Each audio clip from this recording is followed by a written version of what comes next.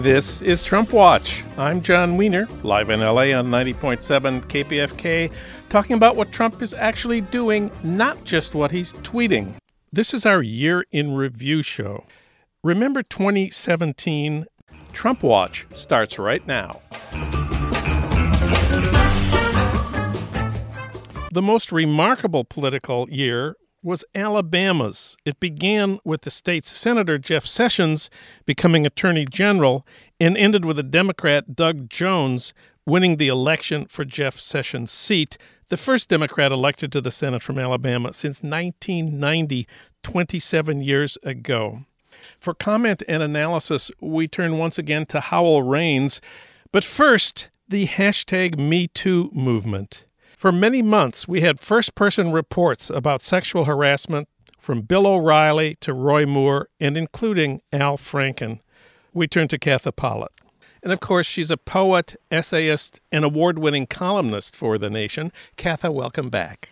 Hi, John. Thanks for having me on the show. Just to go back over where we have been in 2017, Fox News fired Bill O'Reilly for sexual harassment in April. The Harvey Weinstein story ran in the New York Times at the beginning of October. The #MeToo hashtag appeared early in October. #MeToo started with Tarana Burke and was popularized by Alyssa Milano. The story about Alabama Senate candidate Roy Moore taking a 14-year-old girl to his mountain cabin ran on November 9th. And then Al Franken resigned on December 7th. How did we get from Bill O'Reilly and Harvey Weinstein and Roy Moore to Al Franken? Life comes at you fast, John. It's quite amazing, isn't it? The whole Me Too movement has really exploded. And I think that, we have to chalk it up to the rage that women feel over the pussy grabber in the White House. Yes. It's just outrageous. Every day you have to listen to this misogynist nutcase, utterly unqualified, who does one terrible thing after another with regard to women's rights and health, not to mention all the other things he's doing. And, the most qualified candidate in American history was a woman and is not in the White House. And I really think that whether or not, a woman herself was for Hillary, that is a really deep insult. And I think that it woke a lot of women up to, we're always being told we've come so far, you've come a long way, baby. Things are so much better. Think how bad things are in Saudi Arabia. Think what it was like when you're in your grandmother's day. And people, I think, realize, women are realizing, well, things aren't so great. It's better than Saudi Arabia. It's better than 50 years ago, but it's not good enough. I think you're absolutely right. If we ask why did all this happen this year, it's because of Trump. But the targets, and this is where it starts getting complicated, ended up taking down Al Franken, probably the single most important person to lose his position as a result of accusations of sexual misconduct. And I'm sure you agree that the accusations against him were nothing like the accusations against Bill O'Reilly or Harvey Weinstein or Roy Moore. I do think they were much milder, although I'm not supposed to say that, because one of the things that people are saying now is that you can't quantify, you can't qualify, you can't rank sexual harassment. But I think kind of you have to do that. Just the way that you can say, yeah, stealing embezzling $100 is embezzlement, but it's a different kind of thing than embezzling $100,000. I guess, I don't agree with some of the people who've been saying that it's all on a level. I think there are ways in which it's all on a level. It's all part of the same, what's been called rape culture. It's all part of the idea that women's bodies are, just a nice big juicy steak for men, and that women can be demeaned at any moment. But I do think that a photo op butt grabbing is a different thing than Harvey Weinstein saying to Selma Hayek, "I could have you killed," and mean it. Yes. uh, so that said, a lot of people do feel that Al Franken was kind of hustled off the stage too quickly. And I'm of two minds about that. He was hustled off the stage rather quickly, but I think it's politics, It's not like he was a tenured professor who would have to go through, there would have to be a million meetings and hearings and testimony. He's an elected official. He lost the confidence of his fellow Democrats. They didn't want to have anything to do with him, and he was kind of, didn't really have much of an alternative.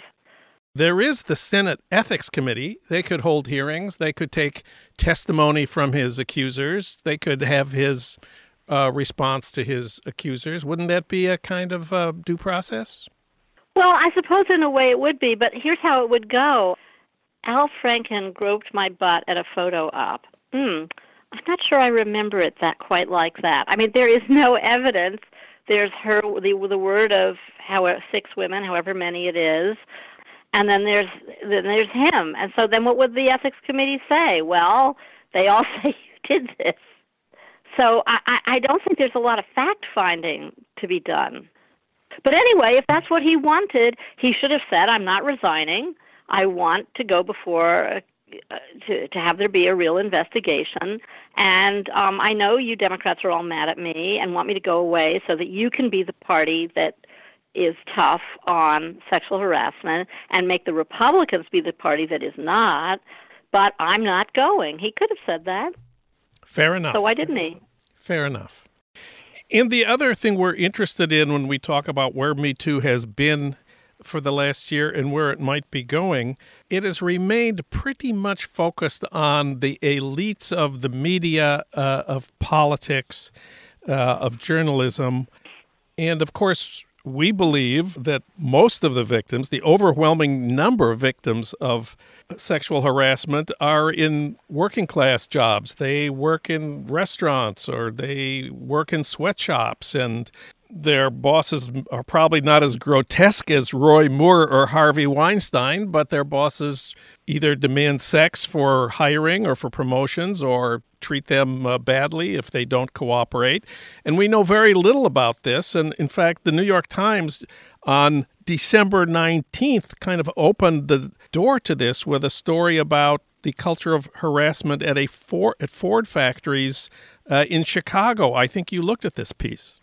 I did. It was an amazing piece of journalism, and if you read it on the web, it has little videos of some of the women talking about what happened to them that are very affecting.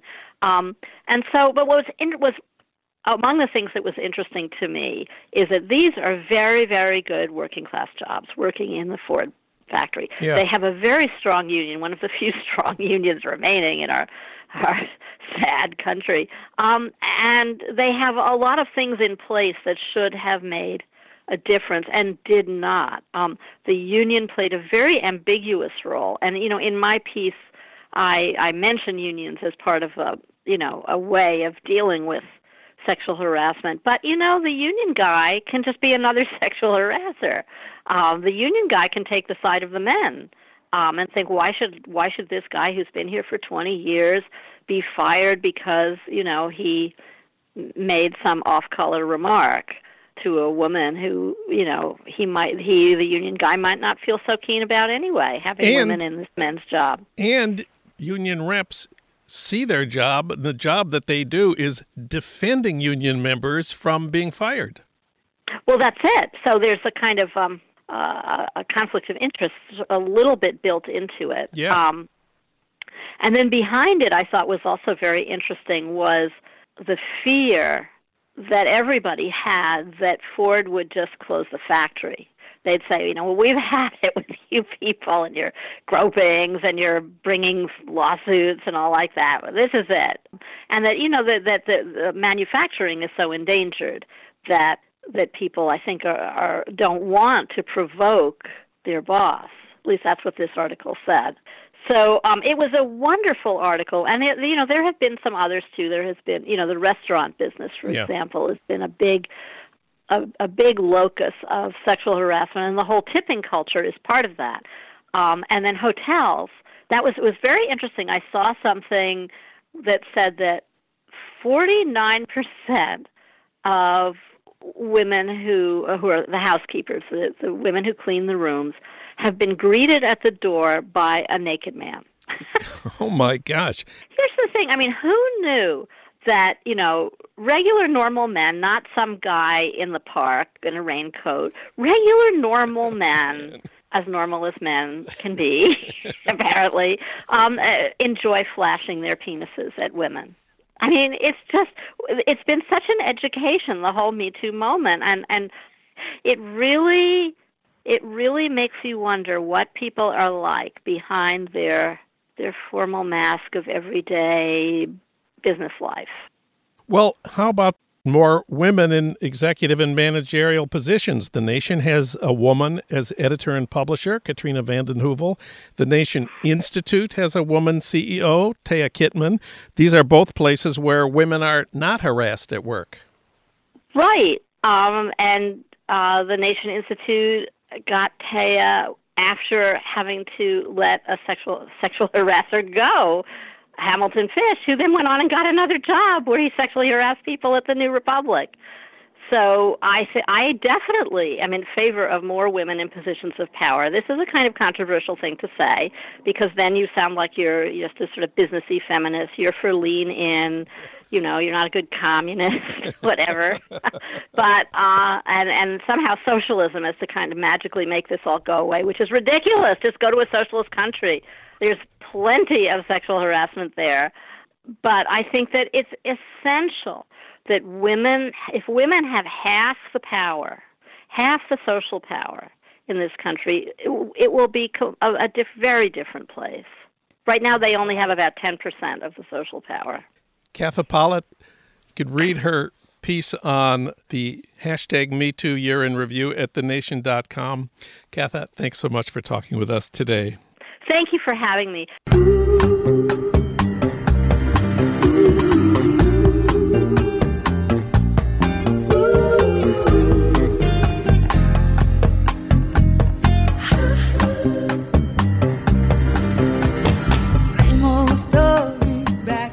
It's the same old story. This is Trump Watch. I'm John Wiener, live in L.A. on KPFK, and online anytime you want it at TrumpWatchPodcast.com. The most remarkable political year was Alabama's.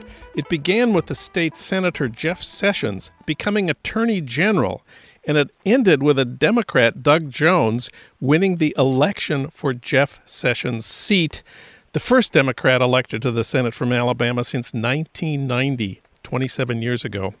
For comment, we turn once again to Howell Raines. He's the legendary Alabama journalist and former executive editor of the New York Times. He also wrote an unforgettable oral history of the civil rights movement. It's called My Soul is Rested. Howell Raines, welcome back. Thanks, John. Well, the political year in Alabama began, you will recall, long before Roy Moore was in the headlines, when Senator Jeff Sessions was sworn in as Attorney General after Trump was inaugurated on January 20th. Jeff Sessions had been the first senator to endorse Trump. For a long time, he was the only one, and he was regarded by people like me as a kind of an outlier, even in the Republican Party, kind of irrelevant in the Senate. Is that fair? Who was Jeff Sessions before he became Attorney General? Yes, that is fair. Jeff Sessions is a classic Alabama senator in the sense that he does nothing, and that is what is wanted by his constituency. And it's a peculiar kind of political vacuum. In the New Deal, Alabama Senators John Sparkman and Lister Hill were very active in drafting health care and social welfare legislation, including the Hill-Burton Act that built rural hospitals nationwide. They were activists on everything except race, and they simply tried to ignore civil rights to the degree possible. but their legislative careers were distinguished. The National Defense Education Act, for example, was one of their creations, and it has provided federal funds to universities all over the country for the last 50 years. Yeah. With the rise of Reagan, really, in 1980, Reagan's victory solidified the foundation that Barry Goldwater had put down in 1964 when 5 Alabama congressmen rode his coattails to the U.S. House. So Sessions comes along in that tradition of being innocuous and saying the right thing ceremonially, making sure that Alabama gets its fair share or more than its fair share of federal spending on military bases and such. But a very innocuous figure and almost comical in some ways. But he was, by all accounts, pollsters say, the most popular statewide figure in Alabama, most popular politician in Alabama. He did a signal service to Trump in 2016 when Trump was just one of the pack. He told Trump, "Come down here, and I'll help you in the primary," which he carried, "and then come to Mobile, and we will have a very splashy public event." And that was that event that really launched Trump to the front of the very crowded Republican field.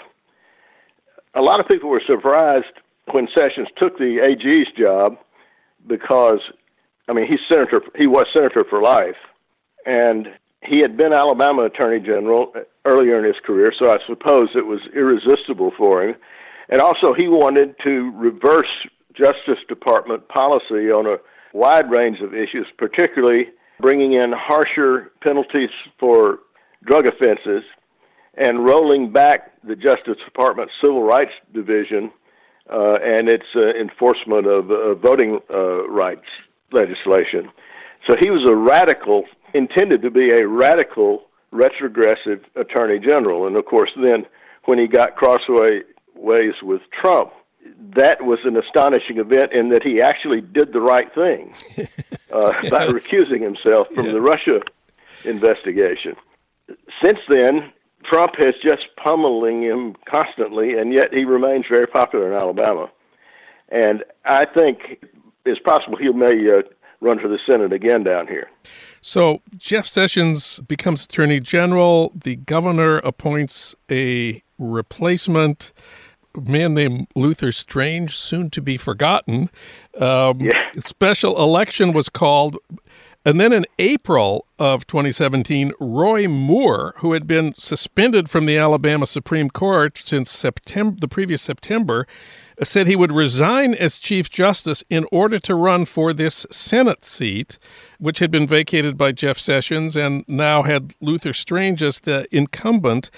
Trump endorsed Luther Strange. Who was Roy Moore at that point before the sex charges came out? And what did you make of Trump endorsing Luther Strange instead of Roy Moore?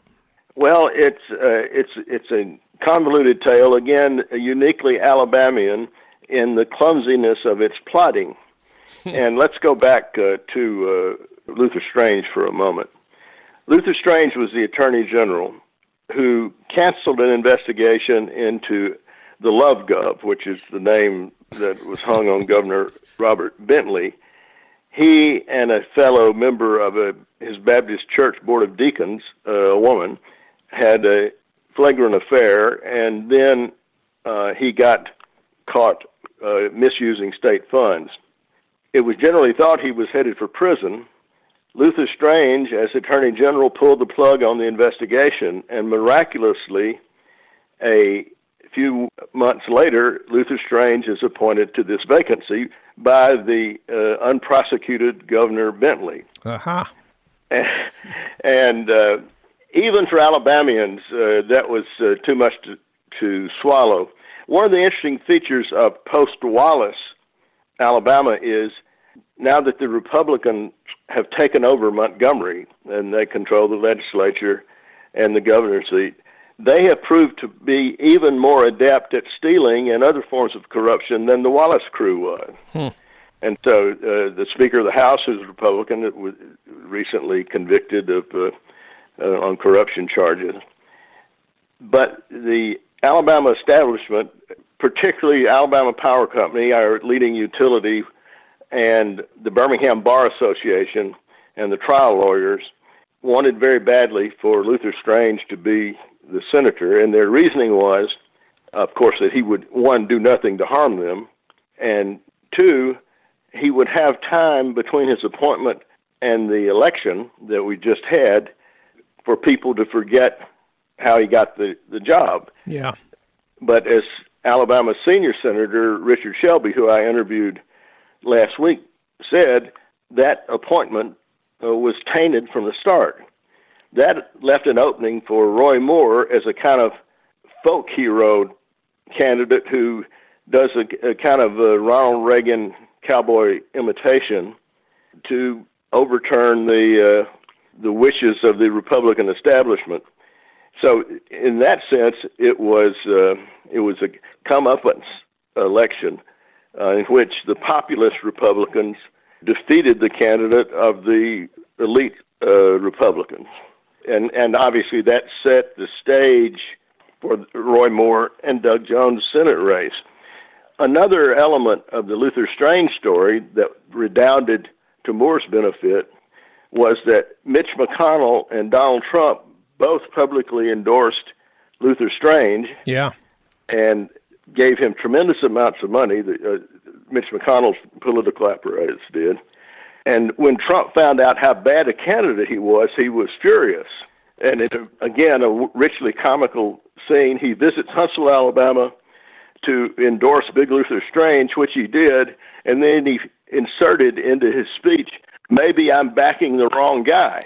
Oh, man. It was a Trumpian aside of a familiar sort. But anyway, Big Luther was a terrible candidate.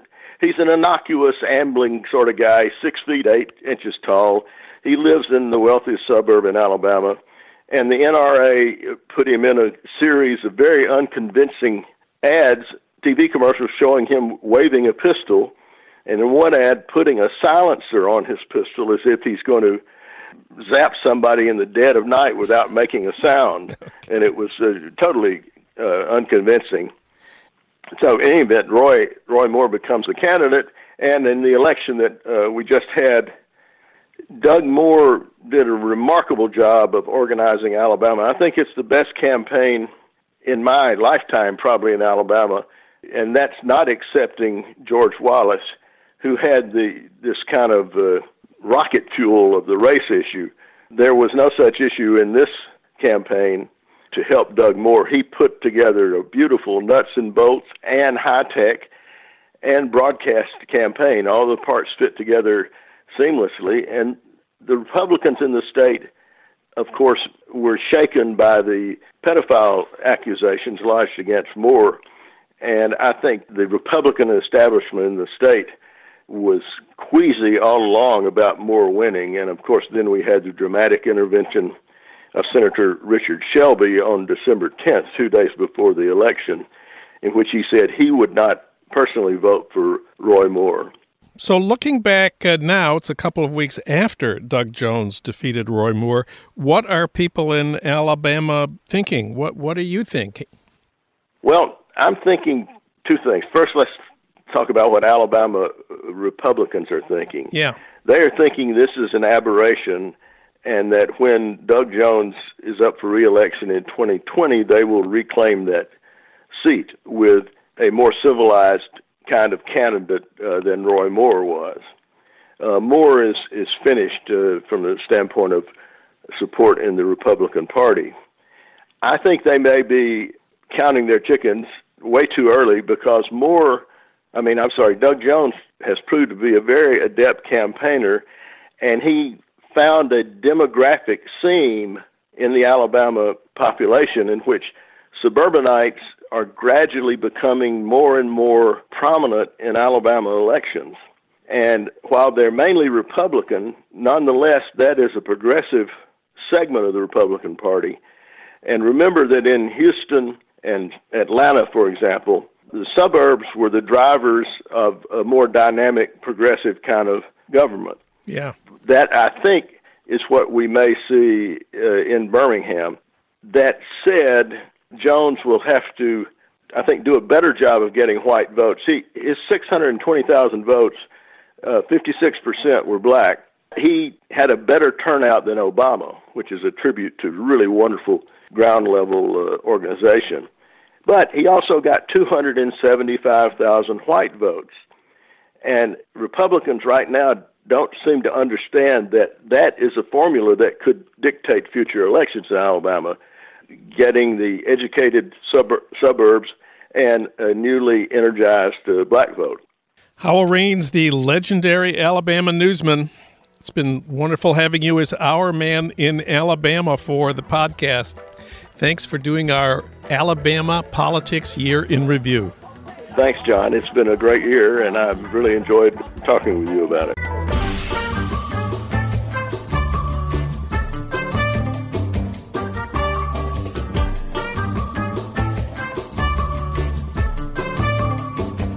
That's it for today's Trump Watch. Today's show was recorded by Lyra Smith at the studios of Emerson College, Los Angeles, located in the heart of Hollywood. Our producer is Renee Reynolds. Our senior producer is Alan Minsky. Special thanks to Ry Cooter for our theme music, Mambo Sinuendo. I'm John Wiener. The Trump Watch podcast returns next week with more talk about what Trump is actually doing, not just what he's tweeting.